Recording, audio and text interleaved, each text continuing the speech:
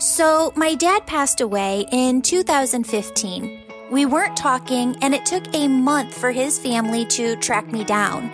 Before I ever knew he was gone, I started hearing from him in heaven. It consumed me. How is communication with the other side even possible? I left my corporate gig, studied with spiritual teachers on every coast, and worked with my angels to figure out the answers. Today, my mission is teaching you how to raise your vibration, shift your thoughts, trust your intuition, develop your unique spiritual gifts, and connect with your loved ones and angels on the other side. Friends, when you have these tools, life really does become heaven on earth.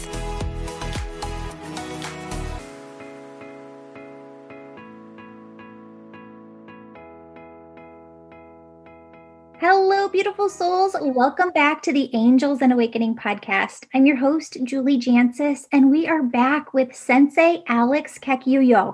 He is here talking about transforming our pain into healing and love, how we can work skillfully with the unpleasantness that we experience so it fills us with love and hope instead of fear and hate.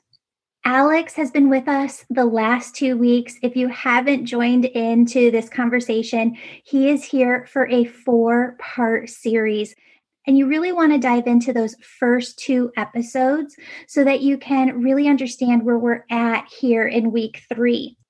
We would love for you to make a donation to Sensei Kakiuyo for his time. He doesn't have to be here. He's here because he wants to help. He wants to serve. He wants to teach you. So if you have time to make a contribution to him for his time, you can go over to his website, thesameoldzen.com, and that link is in the show notes. You can also purchase his book called Perfectly Ordinary. Love that title. Buddhist Teachings for Everyday Life.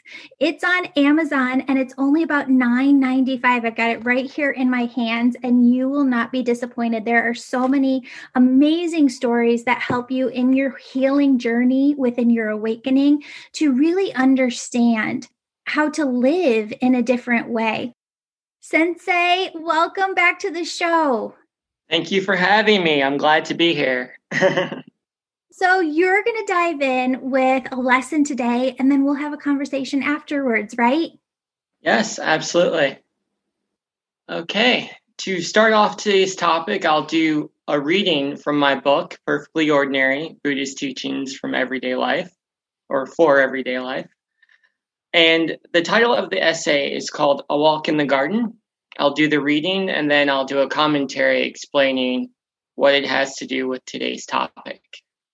I've always had a fascination with the Pacific Northwest.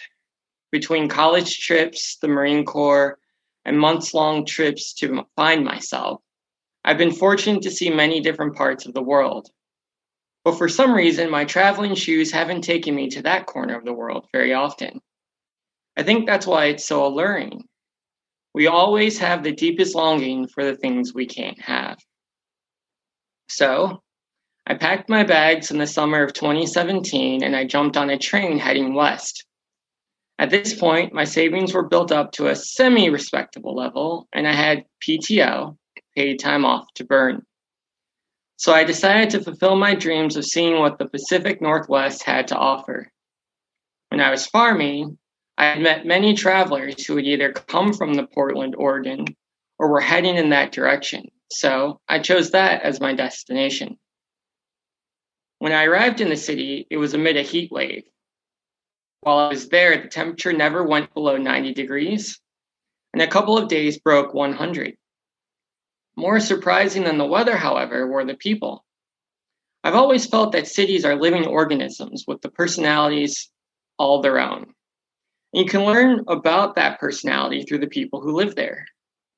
Chicagoans are hard-nosed and gritty. New Yorkers are always in a hurry. And Portlanders are weird in all the best ways. Case in point, I walked into a bar called Likewise in Southeast Portland one night, and I was shocked to learn that there were more than drinks on the menu. The establishment also sold experiences. For example, if you paid $300, the bartender would close the bar for 2 hours and take you to a local house to share a six-pack. Or you could pay $700 and the bar owners would close for the day and drive you to the coast for a seafood dinner. Not wanting to spend all my travel money in one place, I opted to pay $30 in exchange for a non-alcoholic drink and a page torn out of a random book that they had on the shelf. The bartender ended up selecting a book called Grapefruit, written by Yoko Ono. And my torn out page included missives such as, give death notices each time you move instead of giving announcements of the change of address. And the same when you die. I still carry that slip of paper in my wallet to this day. It makes for a great conversation piece at parties, but Portland wasn't just a good place for fun, head-scratching experiences. I also got to experience some culture as well. The pinnacle of which was when I visited the Lansu Chinese Garden, which is a botanical garden located in northwest Portland. It was designed to mirror traditional Ming Dynasty gardens, blending art, architecture, and nature. The best part of walking through the garden was seeing the drastic changes that occurred as we moved from one area to the next. One moment, the ground would be perfectly smooth, and in the next, it would be hard and bumpy. Standing in one spot gave me a perfect view of a pond and abundant plant life, but standing in another spot a few feet away left me staring at 4 stone walls with nothing visible but the sky. The tour guide explained that this was done on purpose so that the garden would present a different picture to its inhabitants depending on where they stood. Textures, architecture, and even smells changed from one place to the next. So I was forced to use all of my senses. I smelled tea coming from the tea house. I felt pebbles through my shoes. And I saw the water rippling beneath the bridge that connected one half of the garden to the other. The tour guide also explained that it was impossible to fully experience the garden in one visit. Sure, I could walk all of the paths in a day, but that only showed me what it was like in the sunshine. I'd have to walk it again at night, and that would be a good start, but I'd still have to experience it in the rain, and in the snow, and as an old man. In short, the garden was a living thing. It grew and changed from each passing moment. I could walk in it for 100 years and never experience the whole thing. In many ways, a human life is a lot like the Lansu Garden. It's a living thing. That may seem like a foolish and obvious statement, but many of us don't treat each day as if it were alive. Rather, we walk the well-worn paths to our cars, our jobs, with the expectation that not much has changed. As a result, we miss out on the nuanced beauty of our lives. But right mindfulness ensures that we don't miss a thing. It helps us engage with life more fully. As we pay attention to our body, mind, emotions, and mental objects, we experience the world differently. We notice the feel of the carpet against our feet.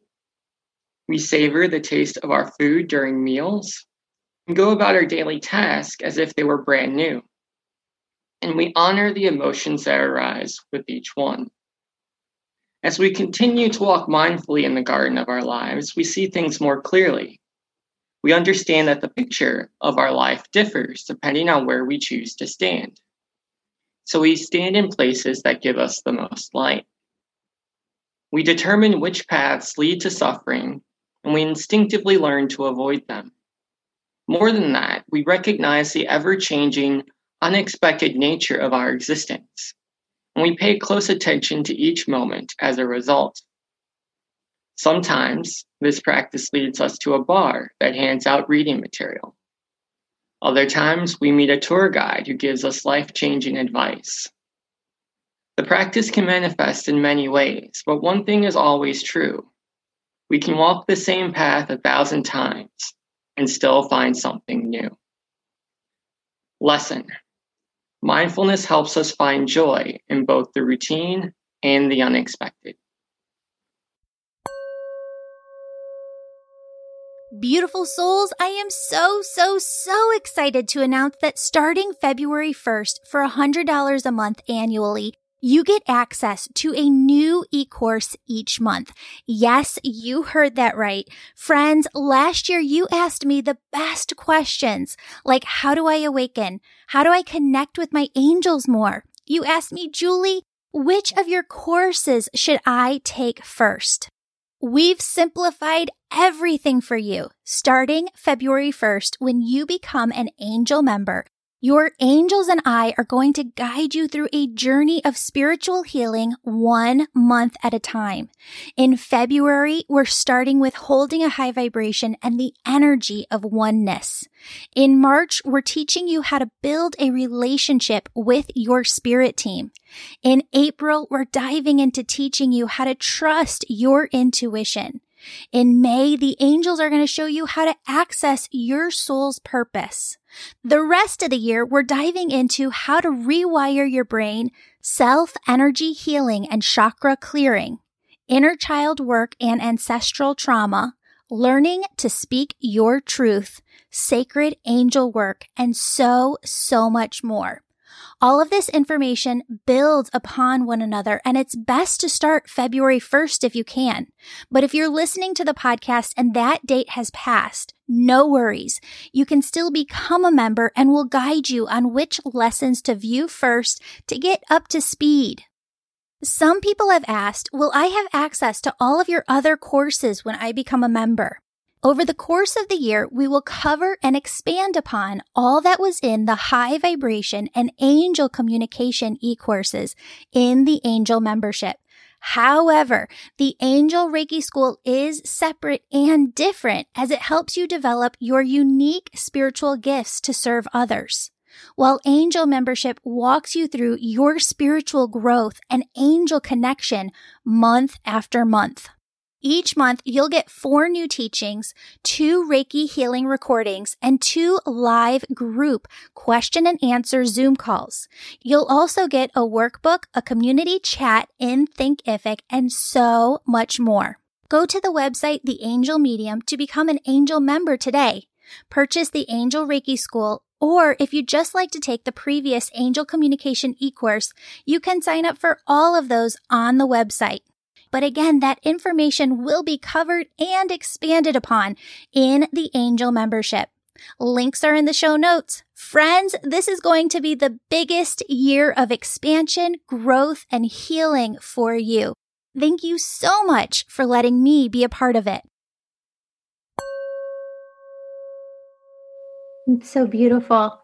There's Eckhart Tolle says sometimes, don't label things. When you label the tree, you don't see the tree. When you label the flower, you don't see the flower.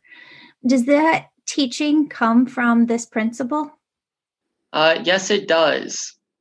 That idea from Eckhart Tolle definitely comes from this principle of right mindfulness, because we forget that our lives are living things, that we are living things. And so we try to label things and forget it.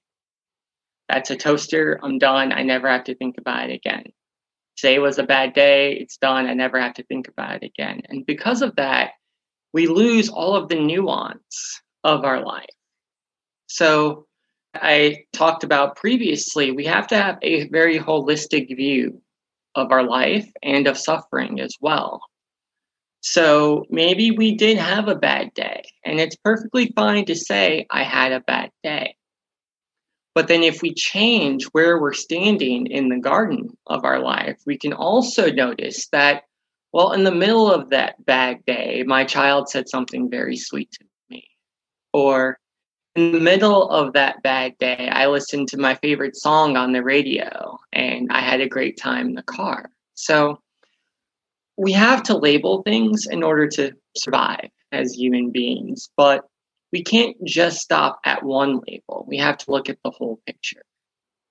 Does it help as you're coming into this work to use that as a practice in your day-to-day life to just be like, okay, I'm feeling a lower vibration. Maybe I'm mood shifting in my day.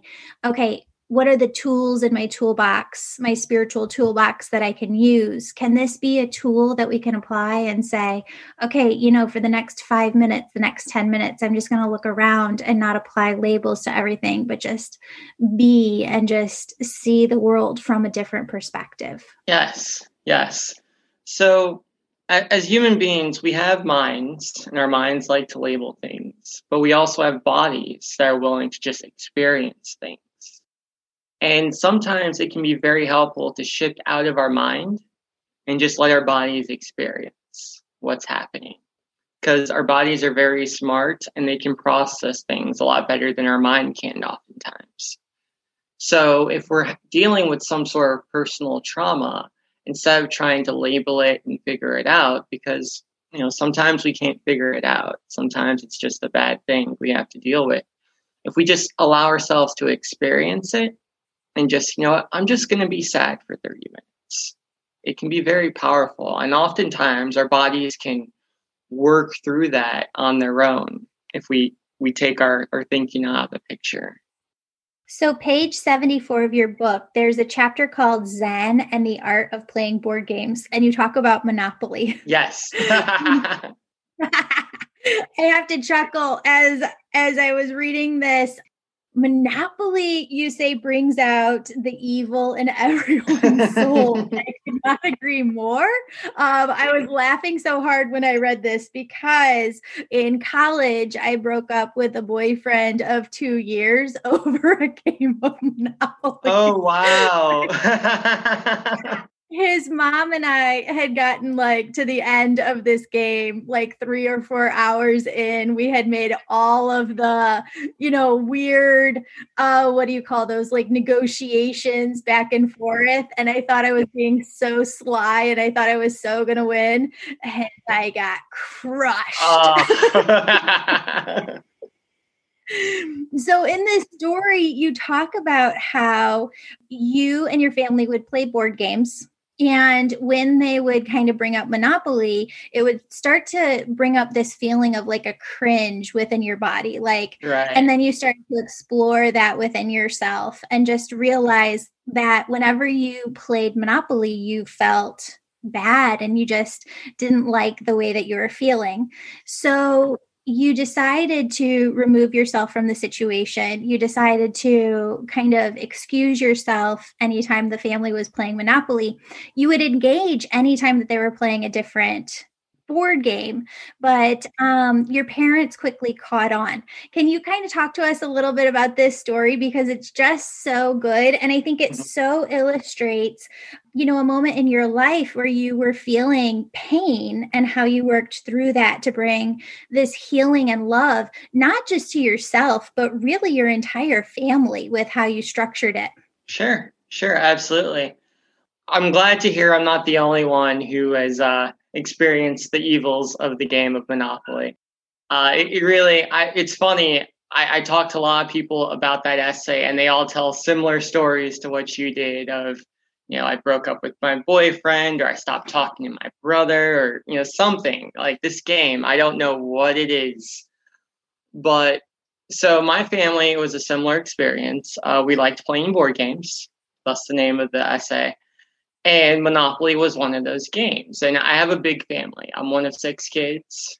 So you can imagine all of us playing this game and just getting very involved, because we're not only very, very competitive people as a whole, but, my parents are very involved in business. So they were kind of tweaking that in us even more, right? It's well, are you sure you want to charge that much? Or, well, why don't you make a deal? That kind of thing. So it would almost become like a game of Survivor of alliances being formed and broken. Inevitably, at least one person would start crying in the middle of it. And I also come from a family that if you start something, you have to finish. So if the game takes 6 hours, we're playing 6 hours. You don't walk away from the table. And this just caused a lot of problems. And over time, I just started to realize, I really just don't want to play this game with my family. We're always mad at each other at the end. I don't like the way it makes me feel. Now, I wasn't in a position, obviously, where I could, say we're never playing this game again. But I was in a position to say, well, I'm not going to play this game anymore. So what I would do is anytime Monopoly came onto the kitchen table, I would go and, I'd go do homework, or I forgot to cut the grass, that kind of thing, right? So what ended up happening is my parents realized what I was doing. They wanted me to be involved. And, we just had a conversation of, this is why I don't like to play. This is what happens. And thankfully, they were very understanding. And we were able to work out rules for the game where we could still play and still have fun, but, it wouldn't turn into this 6-hour, screaming and crying fest, right? And I think that's so important because if we look at Monopoly, Monopoly mirrors life in a lot of different ways where we have to pay rent and, some people start ahead and some people start behind. And if you don't have money, things get very difficult, right? And if you have a lot of money, things get very easy, right? So when we're dealing with our own lives, we have a lot of the same decisions that we have to make. And when we're dealing with suffering, a lot of times, ideally, we can just not deal with something anymore. We can just walk away, and it's very simple and very easy, right? In Buddhism, we call this renunciation, but sometimes we can't renounce things, right? Like family board game night is something I had to do. So if we have to do it, the question then becomes, well, how do we work it out in a way that creates less suffering for ourselves and others, right? So this requires us, one, to see what's happening clearly. So stop above ourselves for a moment and just say, okay, so what is the actual source of suffering here? And then once we identify that, okay, well, how can we work with it? So maybe we create different rules for ourselves, or we work with people and just have a conversation of, this is what I'm feeling right now. What can we do about it? And as we create these different parameters for ourselves and for others in how we interact, we can have the exact same game of Monopoly, but now it's actually enjoyable. And now we still like each other after the fact. So that's an important thing for life in general, because we have a lot of situations where we have to have the job. We have to drive to work. We have to pick up the kids from soccer. So we have to do it. How can we do it in a way that doesn't hurt us and doesn't hurt others? Yeah. You say in the book that you created 3 rules with your parents surrounding Monopoly. Mm-hmm. And these rules, you could also call them boundaries. They're boundaries Sure. too, right? Like this was the boundary that made playing this game with your family like a loving, fun process instead of something that you dread. And I think there's so much of that we can see, in this entire conversation in general. I mean, 2020, you can look at from multiple different perspectives. And there has been so much pain and so much suffering. And I don't want to bypass that with the family who has lost somebody to COVID or worse, or has lost a job or lost multiple family members. There's just so many things that have been going on, but we can look at 2020 with different lenses and see the beauty. I really believe that 2020 has been my teacher in so many different ways, and look at what isn't working in our lives, like Monopoly. Where are the Monopoly aspects of our lives, and what boundaries can we put around them? I just thought that was so brilliant, and I wanted to share that with people. Mm-hmm. The other thing that was interesting is, you talk in this chapter about when you weren't playing Monopoly at first, going up to your room and spending a lot of time in your room. And today is December 13th. As we're talking, I posted something on social media this past week because I feel like now more than ever before, I have been talking to my daughter through her bedroom door, which she now likes to keep shut and keep locked, and has a keep out sign on the top. She's getting to be that age where she likes her space, but she's also gone through a lot of transition too in 2020, where her 2 best friends since kindergarten have moved away to a different state. It's not easy to see them. And she's not the only one that I look at that is going through this. There's so many different clients that I'm talking to right now. I work with a lot of different principals, superintendents, teachers, and there's a lot of concern right now for this younger generation because I've heard so many people say, my kid was a straight A student. They were so good at school. They had so much drive. And then that drive isn't there. And it's not just kids. There's so many adults right now who say, like, I don't see my purpose, or I don't feel my purpose because my job isn't the same as what it was before. These kids are going through this exact same thing, though, but they don't have the life experience to put words or emotions or feelings to it and explain it, right? They're feeling this lack of purpose, this lack of drive. Have you worked with the younger generation? Have you seen this within your community? How can we help the younger generation? Sure. Well, there's a lot to unpack there. I want to start with what you said about boundaries. Boundaries are so important. And one really poisonous teaching that I've heard over and over again in spiritual communities is this idea that we're not supposed to have boundaries.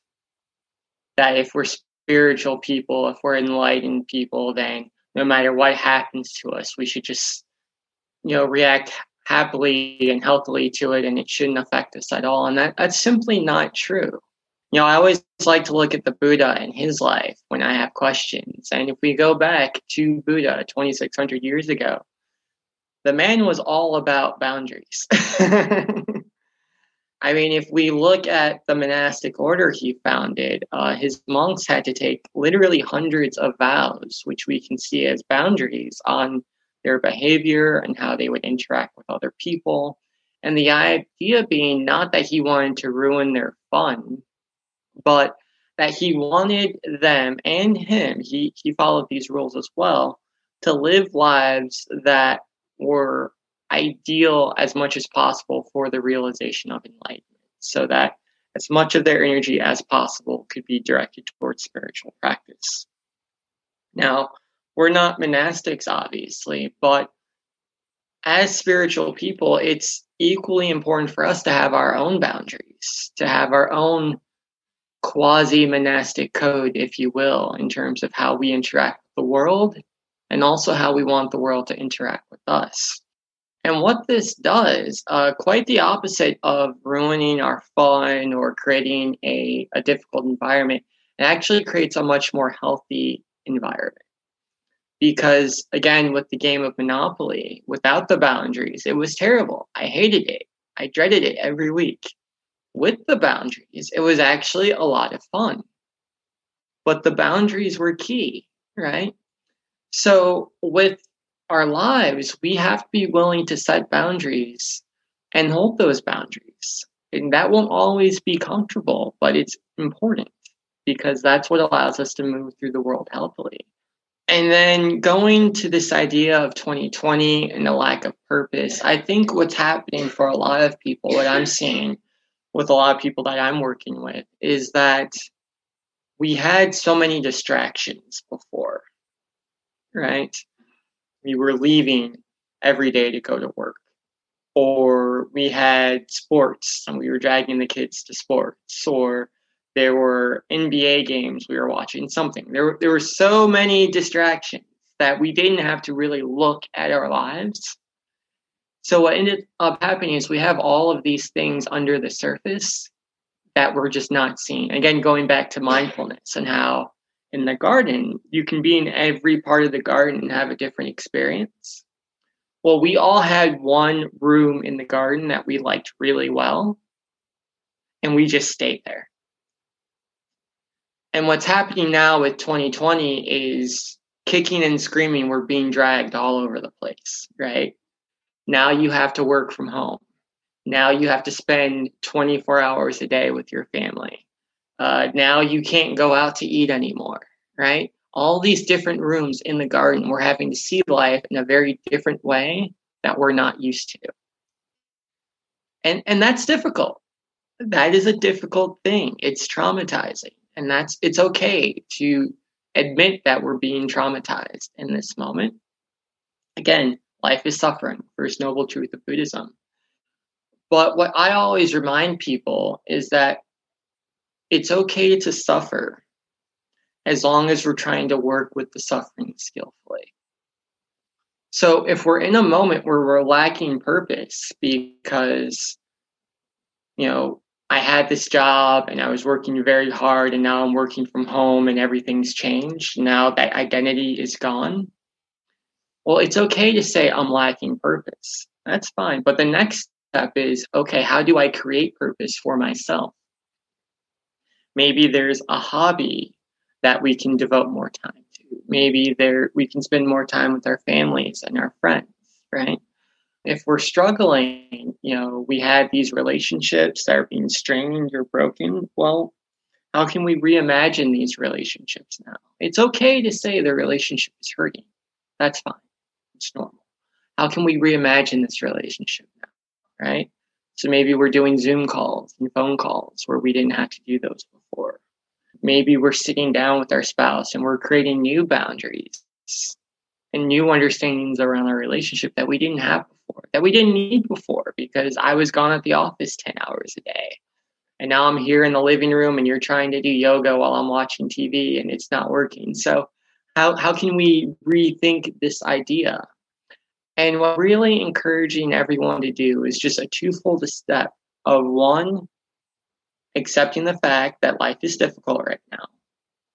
And then two, just being willing to reimagine what life could be in this new situation. How do I reset my purpose? How do I reset my boundaries so I can deal with this current situation and not have it drag me down into despair?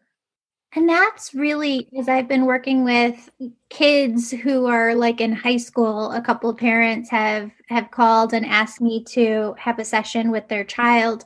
That's really what the angels have been bringing through too, is this message of daydream about what it is that you do want your life to look like, and then go out and build that.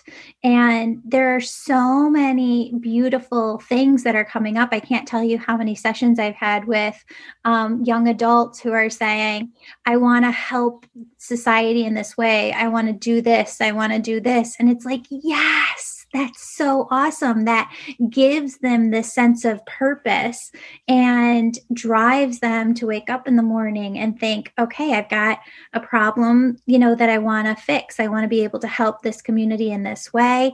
I'm working with this nonprofit to figure out how I can help. And then they're going about and taking action to help in that way.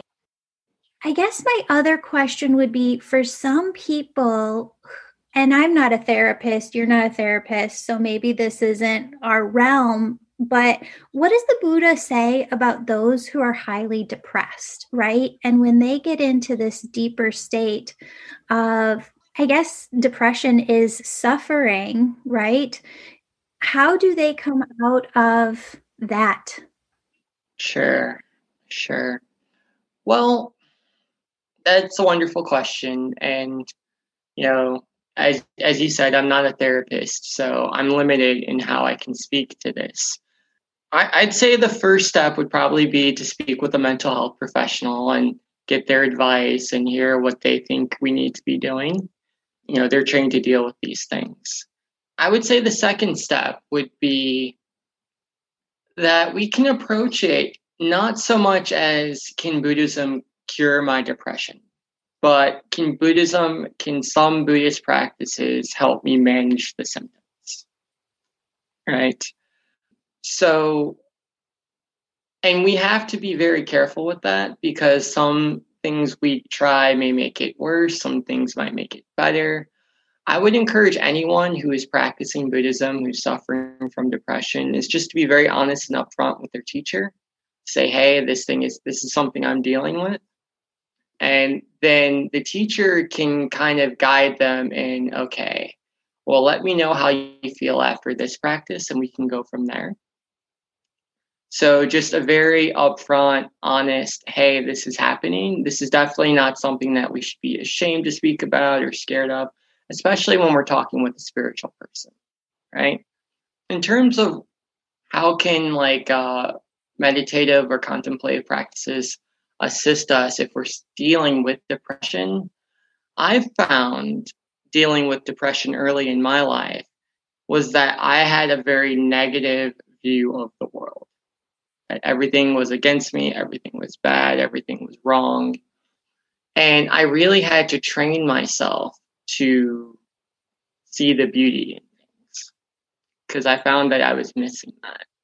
And again, this wasn't a cure for the depression, but it was something that kept it from getting worse, right? So if I'm having a depressive day where everything just seems miserable, I literally would have to look around the room and say, oh, the lights are working. I have electricity. That's great. Oh, my plants are healthy and strong. They're growing. That's great. That sort of thing. And sort of remind myself of the good things in life because my brain only wanted to focus on the negative. Another thing that was helpful for me was creating small rituals for myself. So in a Buddhist monastery, there are lots of rituals. And they serve two purposes. One is for spiritual practice, but one is to ensure that all the day-to-day tasks are completed. So cleaning the floor, cooking meals, etc. And if I was having a depressive episode, I wouldn't want to do those things, right? So I wouldn't want to bathe. I wouldn't want to eat. I wouldn't want to clean up. So instead of waiting for, okay, when I don't feel like this, then I'll go do this stuff, I just made it part of the ritual. So, okay, I'm going to get up and do the brushing my teeth ritual. I'm going to do the showering ritual. I'm going to do the eating breakfast ritual. I'm not hungry, but this is something that I have to do as part of my day. In the same way that if I was on a Buddhist retreat, I would just follow the schedule just because it's a schedule. I did that for myself as well, creating these daily rituals. And I found that was helpful as well. That's perfect. And I think it so ties into what you were talking about before of just like reimagining, and our entire kind of talk today when we're talking about pain and transforming to healing and love and not seeing things with labels, but really reimagining what our lives can look like. I think that's so beautiful. And I think that's really what this year is about. Like 2021 is about, okay, so 2020 was our year of suffering, and we're not completely out of the woods yet here in January 2021. But how can we heal? How can we love? How can we look at everything from that lens and bring more healing and love into the world? Yeah. Yeah, absolutely. And also just remembering that we didn't do anything wrong. I think a lot of times we as Westerners, if we think we have a problem, that we're broken or the world is punishing us in some way. And that's not the case. I think that's one of the really great teachings about Buddhism is that if something goes wrong, we don't always have to look for someone to blame. One more question Sometimes for it's you. just a bad situation. In 2021, we're always working on ourselves too. What are you working on in 2021 for yourself? So what I've done largely in 2020, and I'll continue in 2021, I've really worked to try and treat this as if I was on retreat. Because I am one of those people who I had a schedule and I had all these things I was doing and it's all been disrupted.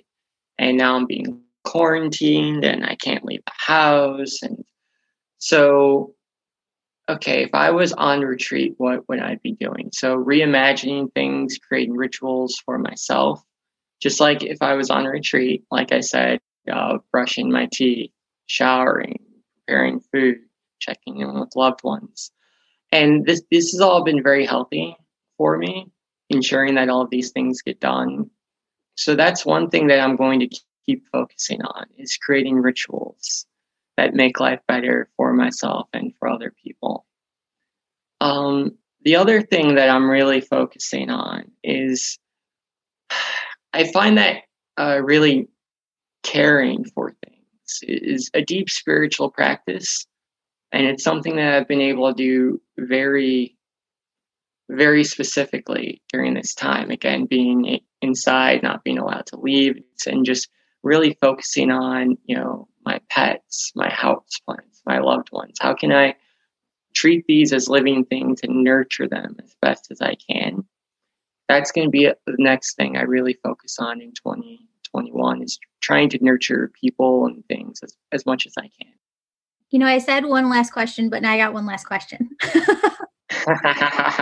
There's an entire segment that we really haven't talked about yet, which is people who were severely impacted by 2020 in the way that it changed their lives. And it's really almost kind of leading to this burnt out energy. I'm thinking about nurses and doctors who are taking care of patients around the clock, moms who are trying to work at home and manage 2, 3, 4 kids in the background.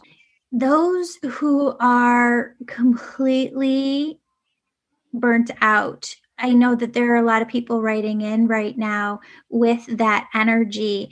And I've been at that point. Have you ever been at that point in your life too, where you're like going, and your energy, if you looked at yourself as an outline of a human body and you're like, how much battery do I have left? It doesn't even really fill up your toes, right? It's just, you're running on empty.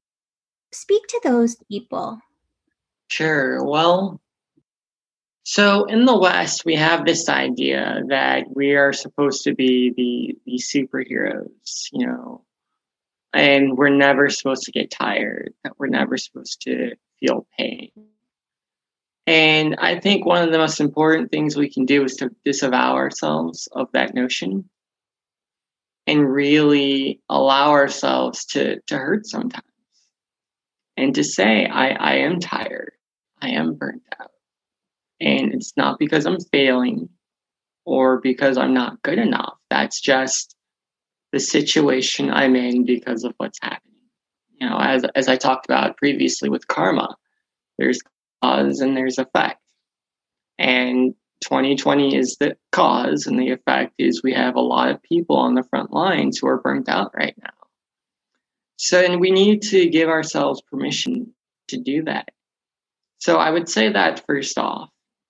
And then next would be, well, what are, going back to setting healthy boundaries, what are some boundaries that I can put in place to help me to get through this?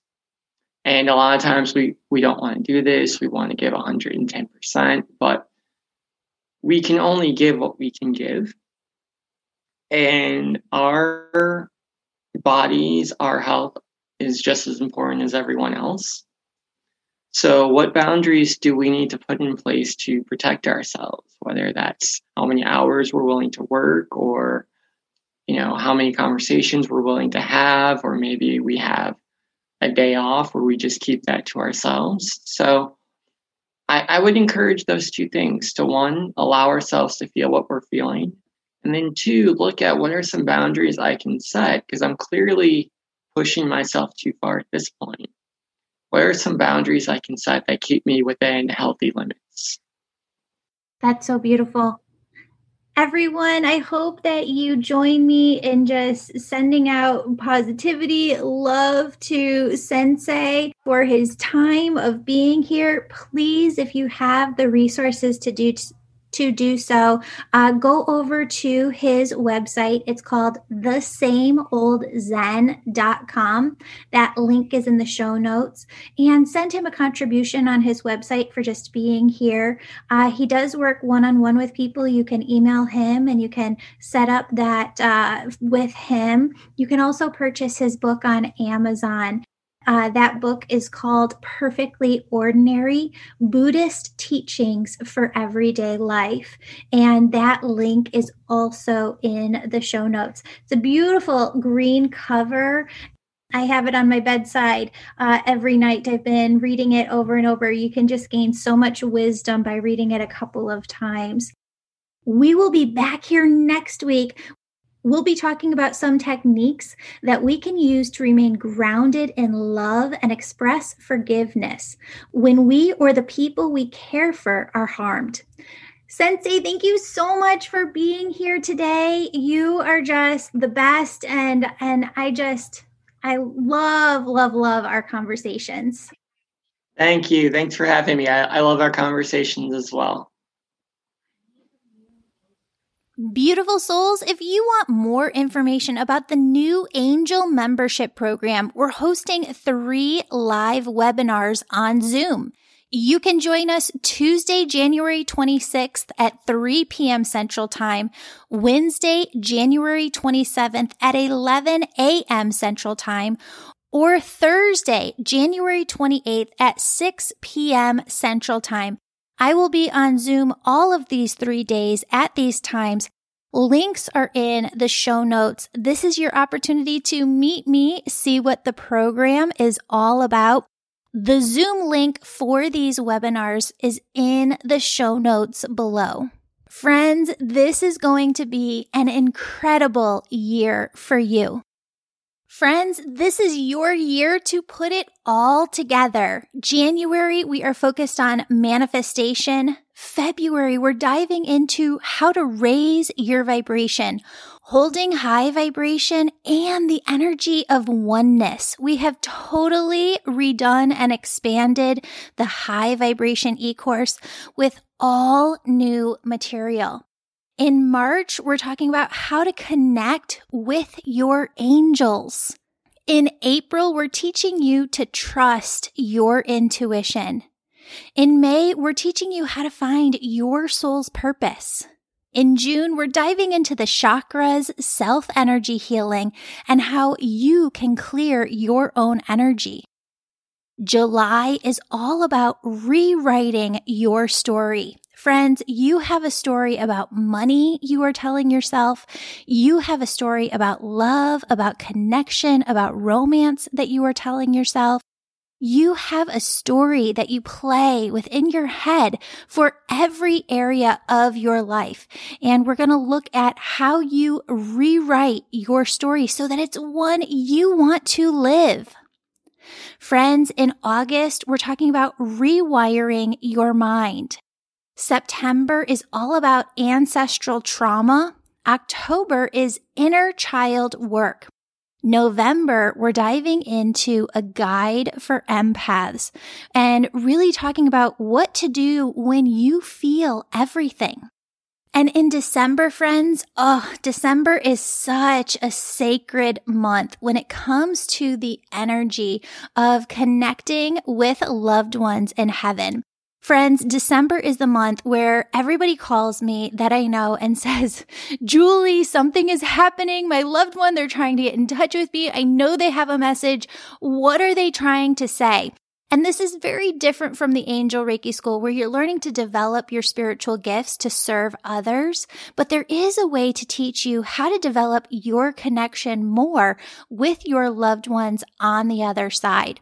Now, you can certainly join in the membership program any month that you want to take any of these courses. But it is so amazing to go through the whole year's cycle. In fact, you can go through year after year and learn more and go deeper and deeper and deeper. So that is to say that the information accumulates on one another. And actually, this came to be because Spirit was showing me that manifestation, when all of these spiritual healers come out with manifestation e-courses, they are so yummy and delicious, right? But really, manifestation is the end point where when you learn how to do and work through all of the stuff that I just mentioned, you become an expert at manifestation, but better yet, co-creation and really creating and building the life that you want to live here. So friends, I am so excited about this year, about your journey, and I'm so excited to go on this journey with you. Again, if you want to find out more information, join us for one of the free webinars where I'll be live sharing details about this program and answering your questions. Again, those dates are January 26th, 27th, 28th, and the times and links to Zoom are in the show notes below. All my love to you, friends. Bye-bye.